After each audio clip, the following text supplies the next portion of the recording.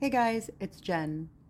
Um, the other day I went to a party and I said something dumb about music, and suddenly I felt like I was 16 again, not knowing things.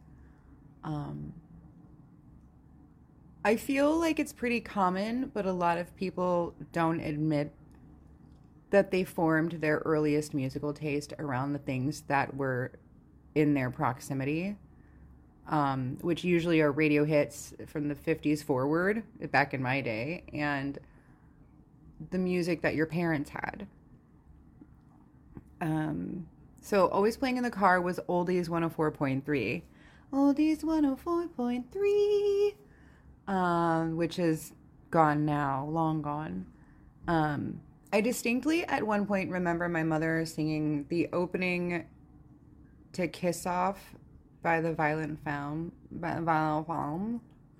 Um, but when I was older, like when I was listening to the alternative station, uh, I remember I mentioned that I have the memory of her singing it. And she's like, I've never heard this song before. And I was like, the fuck? You didn't. um, but she was a huge fan of INXS and Hootie and the Blowfish and Delamitri. All still bangers. But the thing is, so many people think that they don't know who Delamitri is. And even Family Guy, I want to say, made a joke using the Delamitri song. Everybody knows who Delamitri is. For a while, you couldn't avoid them. That doesn't mean that they're bad, though. When I was a teenager, I started going to punk shows at the Fireside Bowl, the world famous Fireside Bowl. Um, Not really because I liked the music, um, because it was mostly awful, because local bands are mostly awful. Um, I have like two stories, maybe three about the Fireside Bowl, but that's for another time. Um, the only reason I went to those shows is because it was something to do first with my cousin, who was also my best friend, and then when I got a little bit older, my high school friends. Um, it was one of the only all ages things in town to do. The only band I ever discovered liking from there was a band called the 45s out of Atlanta, Georgia, and they were fucking great. And the internet wasn't quite up to par as far as like finding old bands. Actually, let me look them up right now. Fuck. Ah, I found them on All Music. Are they still around? Dude. Oh, I'm so they have a. Okay, let me look. Oh, there's only a header. Search for 45 band and existing articles. I hate Facebook. I hate this. I don't want this. But. Well, I'm excited. I'm going to look into them again. This is actually one of my. I really. I say that now, but I probably won't.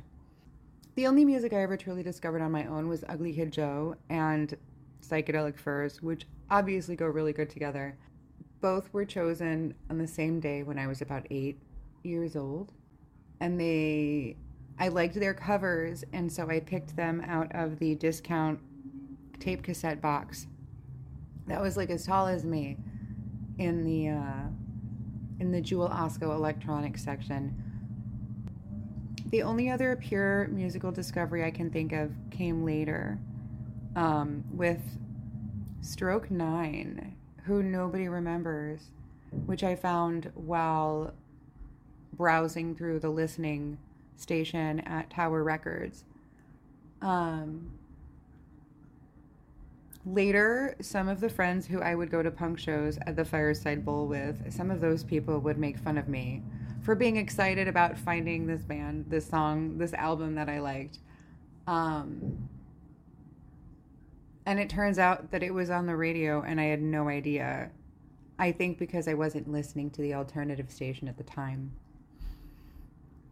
It was obviously a good song if it was on the radio, like mathematically at least.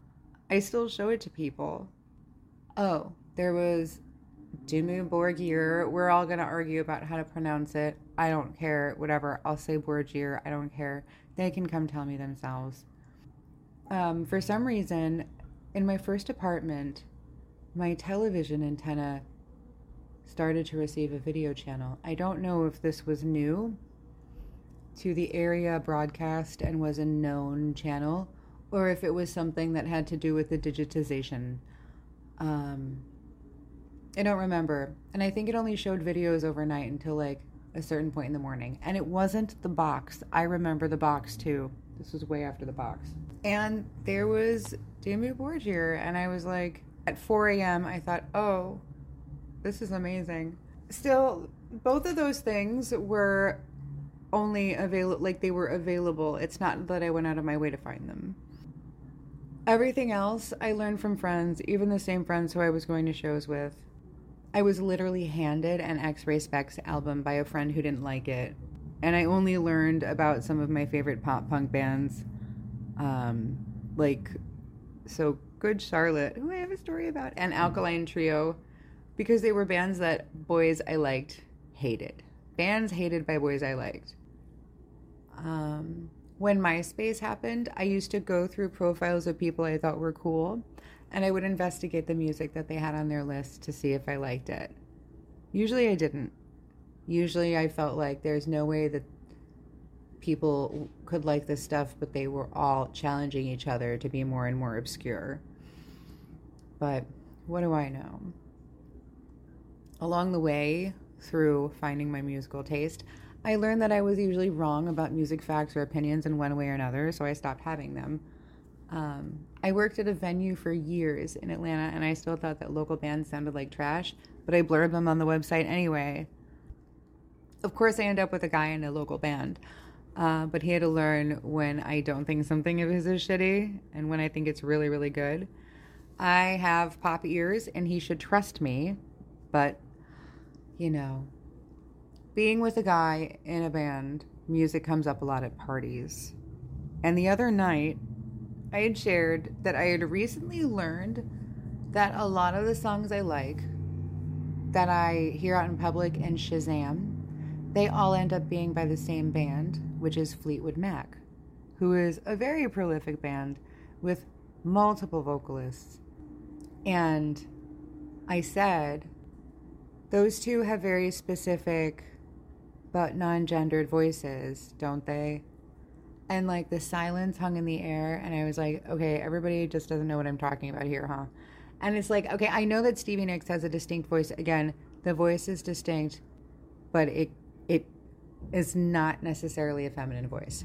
And don't tell me that Lindsay doesn't have a jolly feminine exuberance on the back end of his voice. Same as Michael McDonald. Don't tell me. Anyway. And so after like 10 seconds of silence and people calculating like, who's gonna correct her? I wrote in my notes, Lindsay sounds like a giant singing through a helium balloon. He has a weird feminine Nico type quality.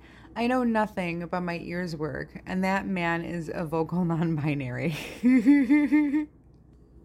And then some guy was like, oh, especially Christine McVie, who I think is who you're thinking of. And I was like, yeah, well, I don't know. I just learned that I like them.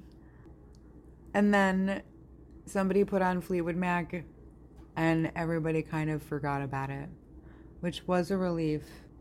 But geez, I hate feeling that way. I hate that so much. I was just like 16 again, and it sucked so bad. But I mean, it's fine. Obviously, it was fine. Everybody was very nice, and nobody said that I was stupid out loud, which is good. It's nice.